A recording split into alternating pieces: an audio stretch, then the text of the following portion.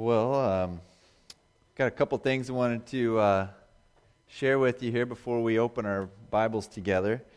Just some announcements. One, just to remind you that following the worship service, we have a quarterly meeting for strongly encourage all of you who are members to stick around for that. And for those of you who aren't, you are quite welcome to join us.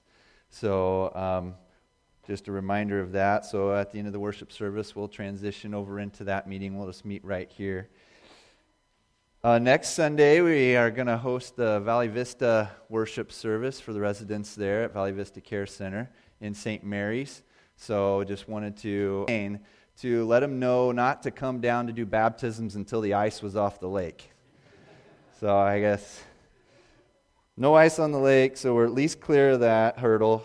But July 10th is when that will happen, and we're coordinating with the generous owners out at Black Rock to have it on their beach on Anderson Lake, and which will be awesome. So we're looking forward to that. So if you're thinking about being baptized as a follower of Jesus Christ, please let me know, and we'll get together and talk about that and make preparations for that. And otherwise, I would just encourage you to plan on attending that. So more details about that will be coming as well. So let's ask the Lord to just direct our steps in truth today, as He's promised to do. Lord, as we come to Your Word, we're so grateful for Your presence with us, with the body of Christ here, Your bride.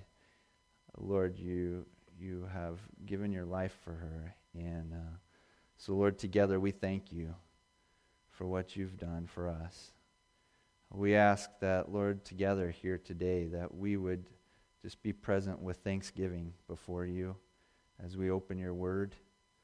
Lord, that we would be not just hearers of Your Word, but that we would be doers of it, that we would be molded into the image of Your Son, Jesus, who gave His life for us. And we ask that by Your Spirit You would lead us into all truth as we open Your Word, that You would guard this precious seed that has been entrusted to us, and Lord, cause it to produce the fruit of godliness in our lives. Lord, that we would be Your ambassadors here. And for those today who are seeking You, who have not come to know You for themselves, Lord, I just ask that You would move them by Your Spirit, that You would remove that veil from their eyes, that they would be able to know You for themselves as Lord and Savior, the one who would forgive them of their sins and invite them into the family of God today. So we pray for Your help. In Jesus' name, amen. Exodus chapter 34. And oddly enough, even though we've got 5 chapters left here in the book of Exodus, we're actually going to clip through these next few chapters at a pretty good pace. There's a good chunk of the next few chapters here that are actually basically saying that that kind of present to us that Moses followed through with what God previously, in the previous chapters that we've looked at, told him to do. So Moses went and met with God. God said, say this to the people. And then the following chapters here, 35 and through 40, are largely about Moses doing what God told him to do, relaying the information to the people and calling them to obedience to God. And so we'll move a little quicker through the next few chapters because it is almost verbatim things which we've already covered. But there will be certainly some things in there that we want to go ahead and catch along the way. But today we're going to be end of chapter 34. We're going to pick it up in verse 27. And before we do that, there was a passage a few weeks ago that when we were earlier in chapter 34, there's a few verses in chapter 34 that I think are a great one for us to really internalize together. To remember not only what Exodus is about, the theme of Exodus, but also to internalize the Word of God. that these truths get planted within us, and that we grab hold of them and don't let go. And so I'm going to ask you to join with me in what I just kind of titled it Exodus Creed. I thought it was a good window into the book of Exodus and a good window into this God who reveals himself to mankind. And so would you stand with me as we join that together from Exodus 34? The Lord descended in the cloud and stood with him there and proclaimed the name of the Lord. The Lord passed before him and proclaimed, the Lord, a God merciful and gracious, slow to anger and abounding in steadfast love and faithfulness, keeping steadfast love for thousands, forgiving iniquity and transgression and sin, but who will by no means clear the guilty, visiting the iniquity of the fathers on the children and the children's children, to the third and the fourth generation. And Moses quickly bowed his head toward the earth and worshipped. And he said, If now I have found favor in your sight, O Lord, please let the Lord go in the midst of us. For it is a stiff-necked people, and pardon our iniquity and our sin, and take us for your inheritance. Thank you. You may be seated.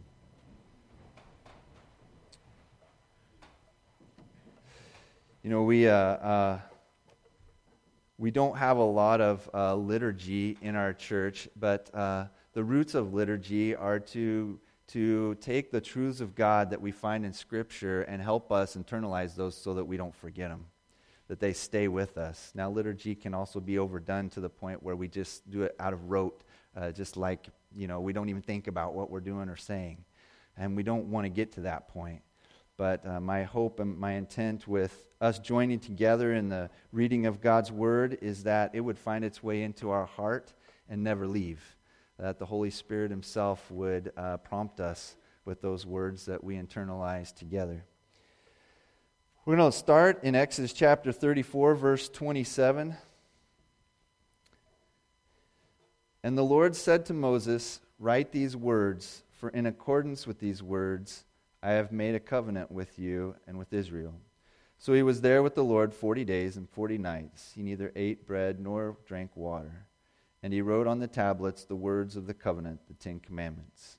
So the Lord is giving a new copy of the 10 Commandments here, of the commandments of God, the terms of the covenant relationship between God and the people.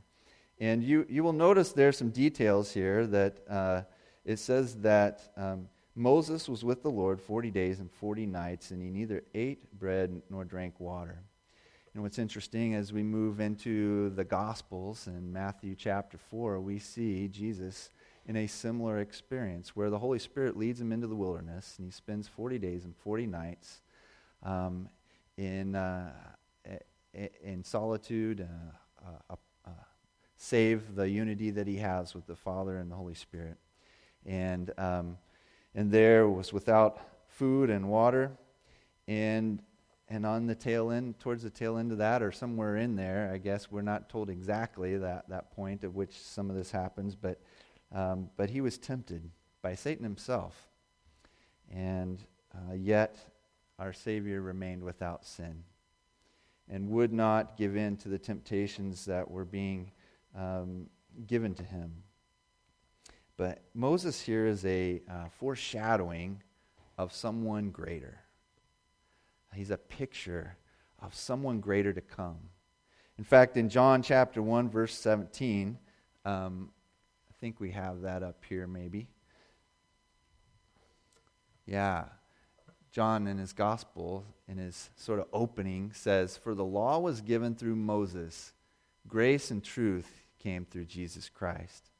One of the things that I loved about John's gospel is a lot of what John does in his gospel is points out all the things that Jesus is greater than. Things that were held sacred, especially to the Jews, things that were held sacred that John goes to point out, Jesus is greater than that. As great as these things were, Jesus is greater. As great as the temple it was, Jesus is greater. As great as Torah was, Jesus is greater. As great as Moses was, Jesus is greater. As great as Abraham was, Jesus is greater. You get the message. That's John's gospel. That's the message of John's gospel in large part, is that Jesus is greater. And so as we look and see here in Exodus chapter 34, this little thing about Moses being in the wilderness here for 40 days and 40 nights fasting, this is another way in which Exodus points forward towards something greater to come. Keeping on here, verse 29, when Moses came down from Mount Sinai with the 2 tablets of the testimony in his hand, as he came down from the mountain, Moses did not know that the skin of his face shone because he had been talking with God. All right, so I think you follow there, but what happens is Moses comes down after meeting with God one-on-one, and his face is radiating. Literally, and I mean literally in the literal sense, in the actual definition of the word. His face is literally radiating as he comes down, but Moses isn't aware of this. So as he comes down off the mountain, his skin is shining, face is shining, because he'd been talking with God, but not aware of it. Verse 30, Aaron and all the people of Israel saw Moses, and behold, the skin of his face shone, and they were afraid to come near him.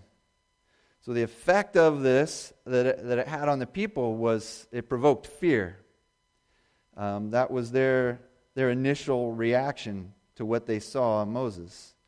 Moses, of course, here, the reason that his face is shining is it's a residual reflection of the glory of God. Now wrap your brain around that. A residual reflection of the glory of God. So, as we turn on a light, we see clearly in the room. But when we turn the light off, things go dark again. In this case, Moses steps into the presence of God, and when he leaves the presence of God, the glory of God is so great that Moses is still reflecting the glory of God as he heads back down the mountain.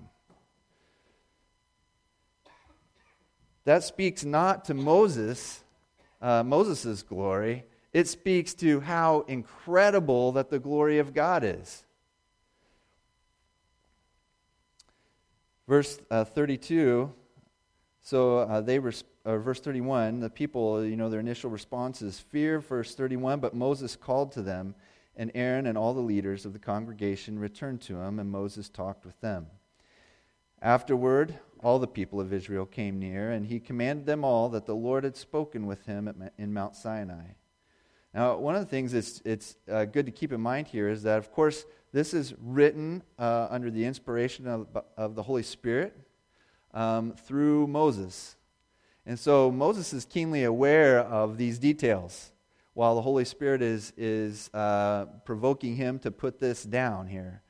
And so this also speaks to something that I think is something incredible about Scripture, and that is that while it is the words of God, that God used people to bring these words to preservation, so that we have the very words of God. And He didn't just zap their personalities and their memories in the process. Didn't turn them into, mindless sort of zombie writing machines, but rather preserved them in the way He created them, and filled them and moved them with the Holy Spirit to write in accordance with what He would have them communicate to us and to reveal about Himself. And so here this is Moses writing about this, and in awareness of what he's writing. And this is something that is, from Moses' perspective even, is important for us to understand. That this little sort of sidebar, it almost seems, in the flow of things about Moses coming down and his face shining, and the reaction of the people to this. So we're going to look at some things about that we learn through these verses here today that I think are really important for us to grasp, and I think were important for the Israelites to grasp at the time. Verse 32, afterward all the people of Israel came near, and he commanded them all that the Lord had spoken with him on Mount Sinai. And when Moses had finished speaking with them, he put a veil over his face. Whenever Moses went in before the Lord to speak with him, he would remove the veil until he came out.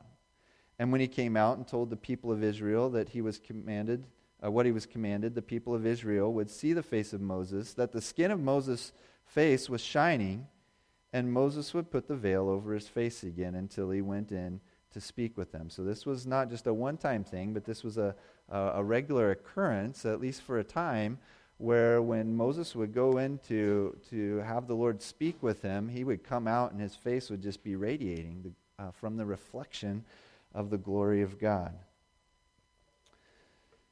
Now, I find it interesting that Moses was not really aware of this. When the people, the Israelites, encountered the reflection of the glory of God on Moses, they're terrified. Moses, actually radiating the reflection of God's glory, is unaware of it. And while the glory, and this glory, while it sort of provoked fear and the threat of pain in others, the unholy encountering the holy, for the one who is bearing the favor of God, there's certainly, it's the absence of that fear. There are 5 things here in the passage today that I want to take a look at that are revealed through Moses and Israel's experience. And the last one we'll actually see a little bit of commentary from the Apostle Paul on this incident here, and that gives us takes what Exodus has to reveal here and puts it in the light of the gospel, the coming of Christ. And this is one of the things that I've mentioned several times, is Exodus is an Old Testament gospel. It points forward to Christ. It lays the groundwork for understanding salvation, for understanding the need for a Savior, and seeing how God loves the people that He's created. And he wants to preserve the unity of the family of His family, and goes to great lengths to save and rescue those whom He's called. And we're going to see that tie in as we work our way through this. The first one is this. This passage here, it confirmed and reestablished Moses' divine calling as a leader and mediator for the people. So if you put it in context here, if you think back to all that's been happening in Exodus, that first of all, the people were a little bit slow to get on board with Moses, the idea of Moses being the leader that God had picked for them. And then there's been some back and forth here on their level of commitment to actually follow his lead. And then there was the incident where Moses goes up to the mountain to speak with God speak with him rather, and he comes back down, and the people had already sort of forsaken their covenant with God, worshiping a golden calf. Things were like, the wheels were coming off in a big way. And so things have been really rough here, and the people have had a really hard heart towards God and towards Moses, and a reluctance to follow him. And what happens here in Moses' face radiating from being in the presence of God, it just reestablishes among the Jews that, no, this is my guy. This is the guy that I have chosen to lead you and to mediate. And it just once again, God settles the debate on whether Moses should be the guy. The second thing is this, that it confirmed Yahweh's presence among His people. And this was really, really important, especially at this specific point in time. Because after the golden calf thing, and I'm not going to rehash all of this, You can go back and read it in the previous few chapters here. But the people forsake God while Moses was away. You know, that saying, while the cat is away, the mice will play. Well, things just, it's like the teacher stepped out of the room and she came back and there's stuff hanging off of everything. Right? That's what happened. And so the people are worshiping this golden calf, and the guy who's supposed to be helping them to walk in covenant with God and be reminded of His presence actually is helping them in all of this madness. And God says, that's enough. I'm going to kind of keep my distance from you guys. You go to the promised land. I'll be back here. I'll send some representatives, some angels that will kind of go along, and I'm not going to totally forsake you here, but I can't do. I just can't be in the presence of what's going on here. And the people freaked out that with the idea that God was going to just leave them on their own, cut them loose.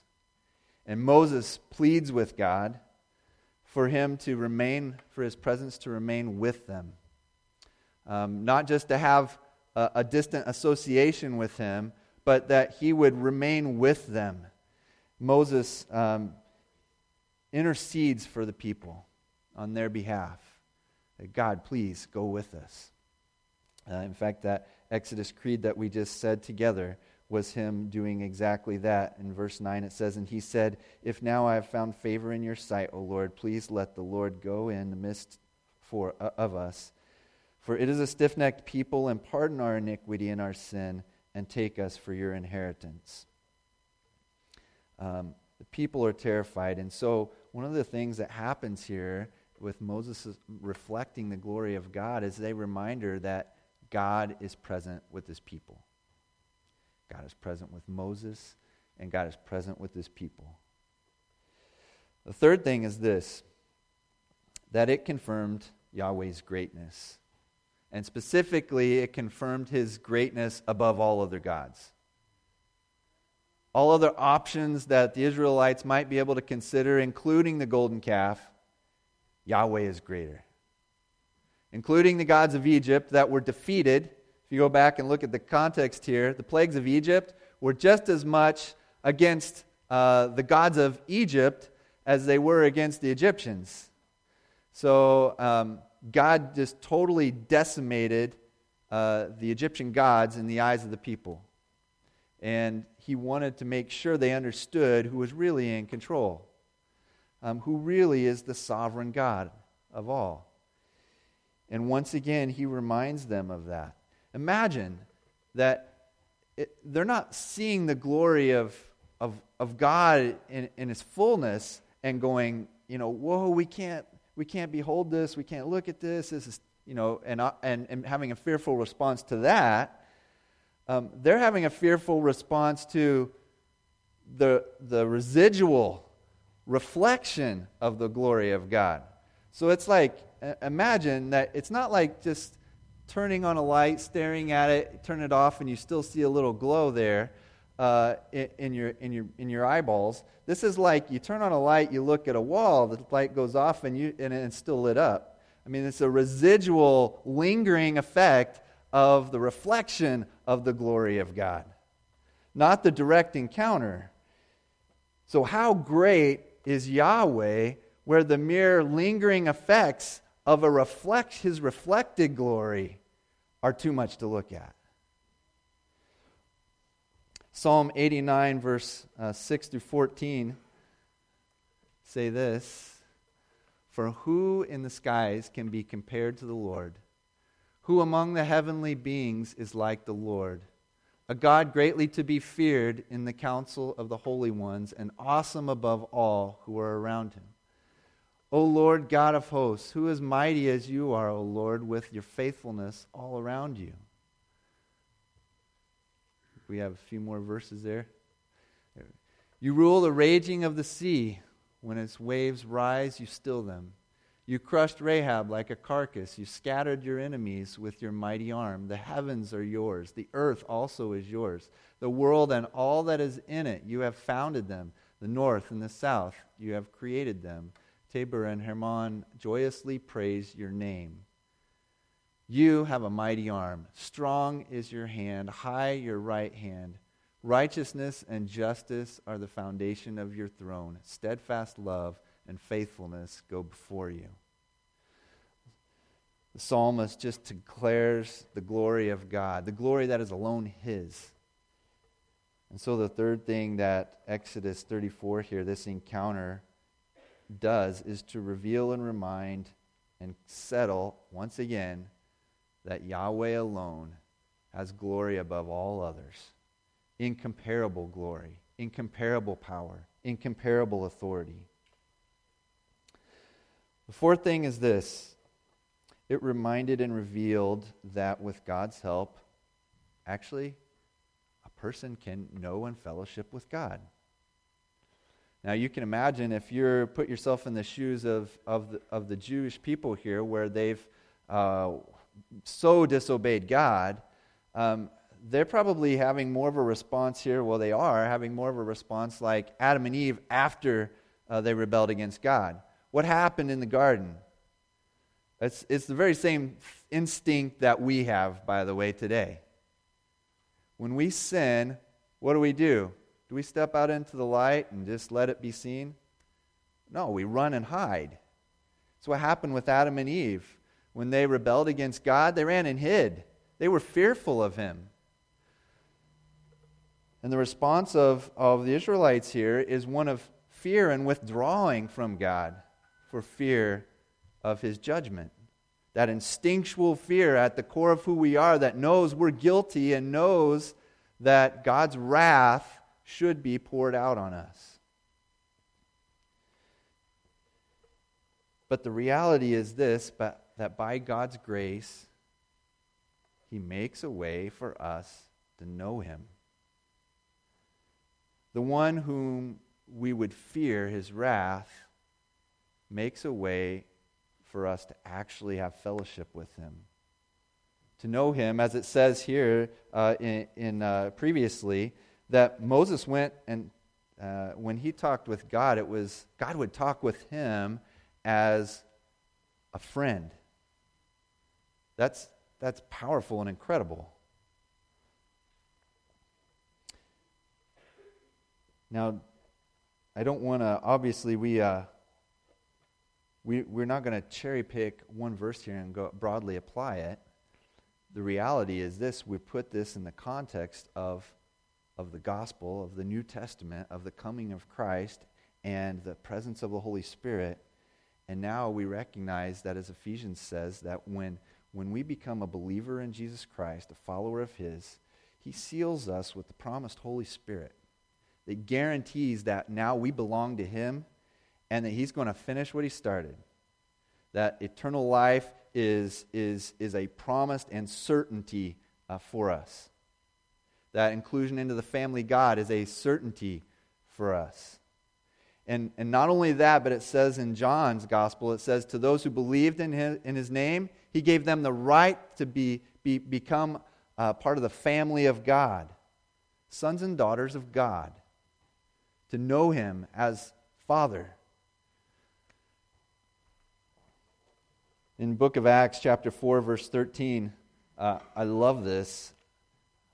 It says, now when they saw the boldness of Peter and John and perceived that they were uneducated common men, they were astonished, and they recognized that they had been with Jesus. What makes uneducated common men astonishing? The presence of Jesus. That's what does it. In fact, God is largely in the habit of taking people who we really don't shine brightly in and of ourselves here. Takes very kind of ordinary folks and does astounding things through us. Transforms our lives and works through us in ways that are not explained through our psychology books. Because the power of God is the source. The presence of God is the source. This is the way in which we shine brightly in this present age. It is not that we walk around with faces that are physically radiating, although we will sometimes use that kind of language because we can see the joy of Christ in people, and we recognize that. But in Moses' case, it was like the guy's face was a light bulb. And we don't have that experience. At least I've not encountered or experienced it for myself or seen it in others. But I will say this, that the way in which we shine forth and the way that we're called to shine is in radiating the glory of God through the way we live. What makes these uneducated common men astonishing is the presence of Jesus and the character and person of Jesus being reflected in the way they live, in the way they speak, in the confidence that they have in speaking it.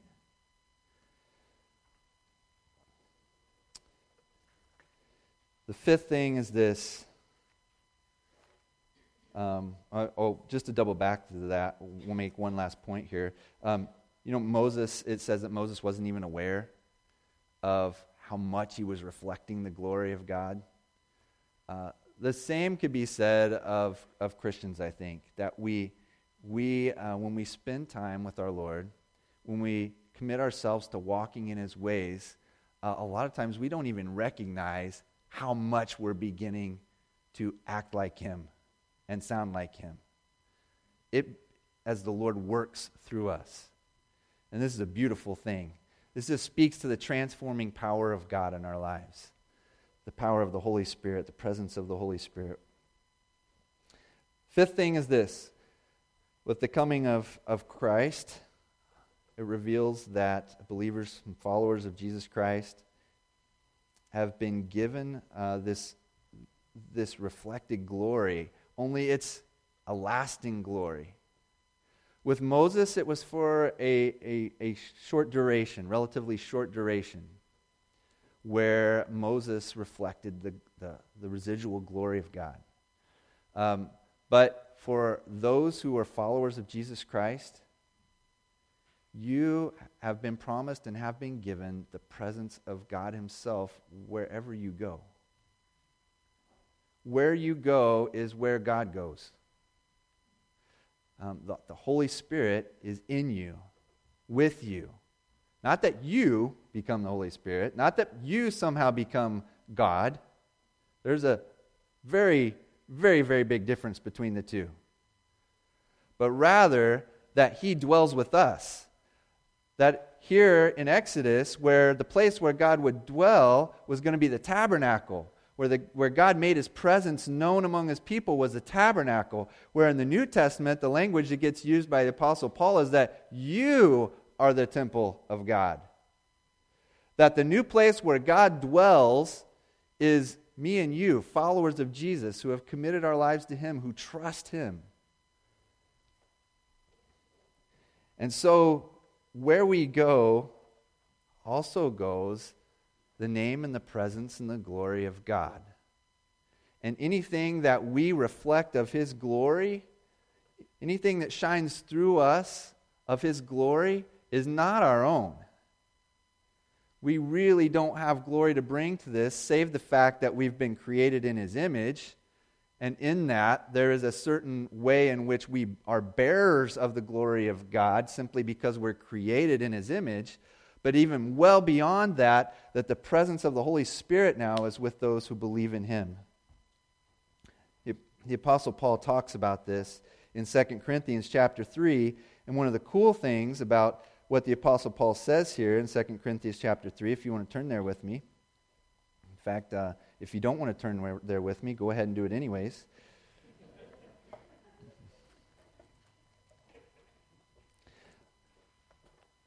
Second Corinthians chapter 3 is, I really love this. So one of the things that we try to really operate out of here, and just in terms of understanding God's Word, is one, we recognize these are His words, not ours. They're not from men. They're from God. He brought them to us through men, but nonetheless, they are His. They belong to Him. Secondly, because they belong to Him, and because no one knows God like God does, the Holy Spirit is our ultimate interpreter and translator. He's the one who gives us the ultimate understanding of His Word. But along with that, we need to be diligent students of His Word, to do our best to try and grasp and understand, take in, comprehend what He's spoken to us and what He's still speaking to us through His Word, in which the Holy Spirit is our helper. And so one of the tools that we use here in trying to understand, comprehend God's Word is a lot of times the things we're trying to comprehend, God explains Himself.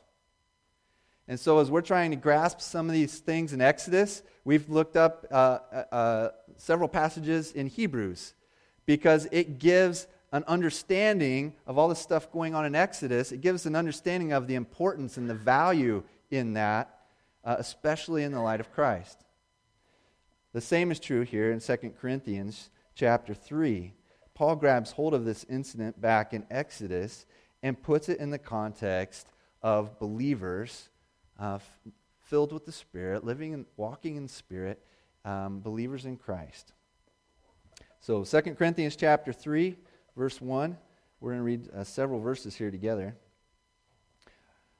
Paul says, "Are we beginning to commend ourselves again, or do we need, as some do, letters of recommendation to you or from you?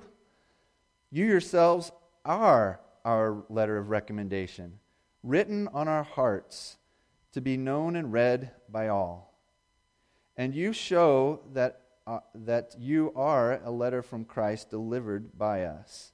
Now, Paul's making a reference here to the transformed lives that the people are beginning to live out in Jesus Christ, that alone is a testimony to the message in which Paul and others have brought to them of the truth of the gospel. Written not with ink, but with the Spirit of the living God. Not on tablets of stone, but on tablets of human hearts. Get that little reference there? Not on tablets of stone, which we read back in Exodus, right? What happened? God recorded on the tablets the commandments, the terms of the covenant. But here, he kind of drops this little comment that it's not preserved on tablets of stone, what he's talking about. It's preserved on the tablets of human hearts, what he's talking about here. Verse 4, "Such is the confidence that we have through Christ toward God. Not that we are sufficient in ourselves to claim anything as coming from us." So as we think about the glory that Moses was reflecting here, it wasn't the glory of Moses, but the glory of God that people were seeing. Not that we are sufficient in ourselves to claim anything as coming from us, but our sufficiency is from God, who has made us sufficient to be ministers of a new covenant, not of the letter, but of the Spirit. For the letter kills, but the Spirit gives life. What is Paul talking about? The letter. The letter that he refers to is the letter of the law which brings with it condemnation because the law points out your violations. The law, while it shows the path of blessing, it also brings condemnation because it shows where you have rebelled against God. It illuminates that. And he says, the letter kills, but the Spirit gives life. Verse 7, "Now if the ministry of death," so now Paul kind of throws a phrase in here because he's referred to the law and the law bringing condemnation. Then he refers to it now as the ministry of death. "Carved in letters on stone. If that came with such glory that the Israelites could not gaze at Moses' face because of its glory, which was being brought to an end, will not the ministry of the Spirit have even more glory?"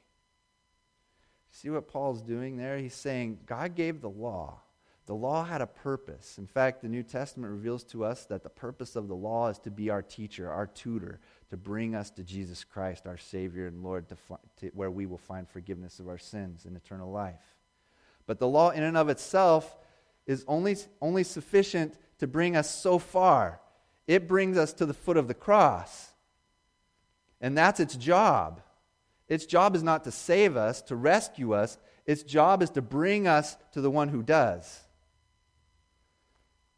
And that's what Paul is pointing out here. That if the law, whose purpose was not to save, but to bring us to the one who saves, if that had such a powerful glory that people couldn't stand to bear it, how much more glory then it comes with the Spirit, in the Spirit who brings life, not condemnation. Verse 9, for if there was glory in the ministry of condemnation, the ministry of righteousness must far exceed it in glory. He's saying there's something greater that's arrived now than the Old Testament law. Something better, greater is here. Something more glorious is here. Verse 10, indeed, in this case, what once had glory has come to have no glory at all because of the glory that surpasses it. For if what was being brought to an end came with glory, much more will what is permanent have glory. Since we have such hope, we are very bold. Not like Moses, who would put a veil over his face so that the Israelites would not gaze at the outcome of what was being brought to an end. But their minds were hardened. For to this day, when they read the Old Covenant, that same veil remains unlifted because only through Christ is it taken away. You understand what he's saying? He's saying that even now, that there are those who, and of course Paul stated this many years ago, but the same is true today, that even now there are those who read the Old Testament law, who consider these truths of God, and have a veil over their eyes that prevent them from understanding what's going on and what God is saying. Because it is only through Christ where that veil is removed. If we keep going here, verse 15, yes, to this day, whenever Moses is read, a veil lies over their hearts. But when one turns to the Lord, the veil is removed. Now the Lord is the Spirit, and where the Spirit of the Lord is, there is freedom. And we all, with unveiled faces, beholding the glory of the Lord, are being transformed into the same image from one degree of glory to another. For this comes from the Lord, who is the Spirit. Paul says, believers, you think about how great Moses is, how when Moses came off the mountain after being with God, the glory of God was still reflecting off of him. And we go, wow, that's incredible. And Paul says, yeah, I know. But guess what? You, believer, have something even far greater than that. You have the very presence of God and the Holy Spirit residing in you, with you, indwelling you. People of God. The glory of God shining through you. A glory that doesn't fade. A glory that's lasting. A glory that's eternal. Because we are being transformed more and more, as Paul says towards the end of that passage, that we're being transformed into the image of Christ by the work of the Spirit in our life. Matthew chapter 11, verse 11. Jesus says, truly I say to you, among those born of women, there has arisen no one greater than John the Baptist. Okay, now that's a big statement, right? Because Jesus has to consider Abraham, Isaac, Jacob, Moses, David. And he says, truly I say to you, among those born of women, there has arisen no one greater than John the Baptist. Yet, the one who is least in the kingdom of heaven is greater than he. Whoa. The one who is the least in the kingdom of heaven is even greater than John the Baptist. What makes him greater? Is he just a stud? I don't think so. It's not what God's word says. It's because the glory of God, His presence is with you. You have been forgiven and you have been made a child of the living God.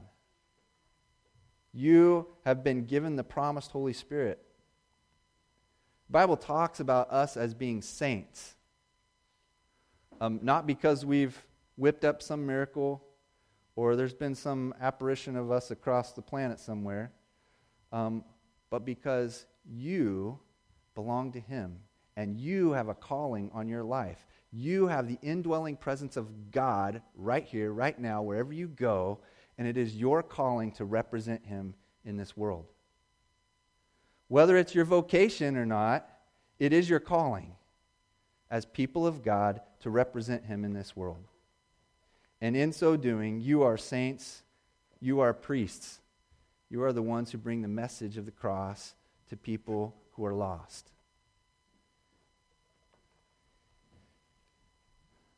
Church, this is the glorious purpose for which we've been called and entrusted with this message.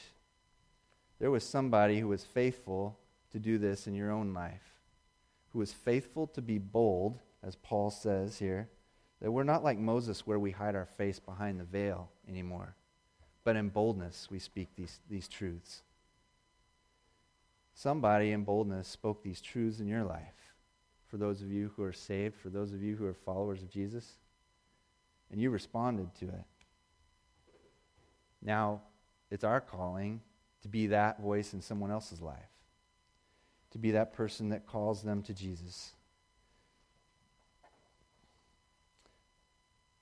If you haven't surrendered your life to Christ, I want to share with you a glorious promise from Acts chapter 2, verse 38.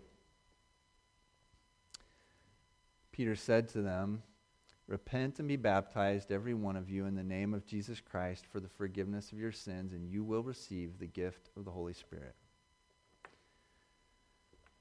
Peter, in sharing the gospel message, the news of Jesus being crucified for us and rising again, that we would have the hope of eternal life, that He had the power to forgive, the power to heal, the power to give life. And Peter says to them, repent, which is to turn away from the way you've been living, turn away from who you've been serving,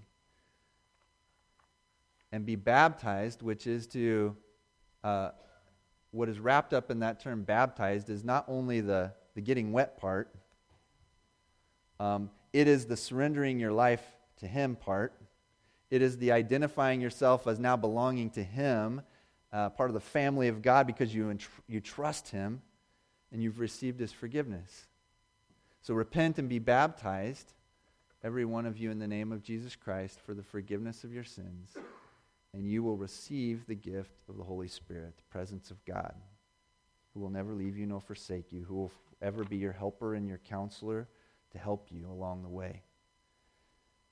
This is a promise to everyone who turns to Him with a repentant heart, knowing your sin before a holy and righteous God, saying, God, please forgive me, a sinner.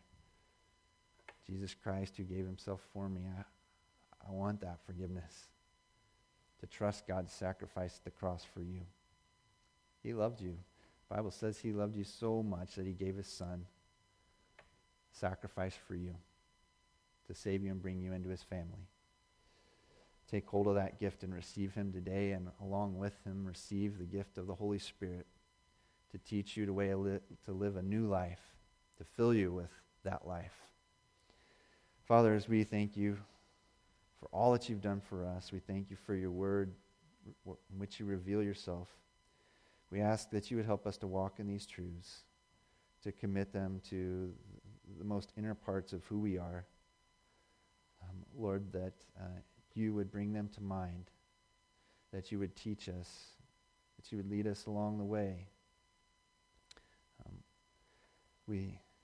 I just ask for those, Lord, who would consider giving their lives to You today, receiving the gift of salvation and the Holy Spirit whom You've promised to them. I ask that You would give them courage to take that step of faith today, to receive You as their Lord, as their Savior, to ask You to forgive them of their sins and to teach them now how to help them live like the children of God that they've become. And Lord, help us all shine brightly as lights of God in this universe, that your presence would shine through us. And we pray this in Jesus' name. Amen.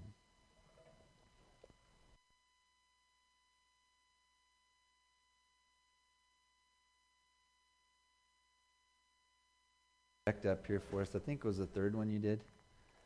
Ends with power of my power. Is that right? Can you read that one for us? That line?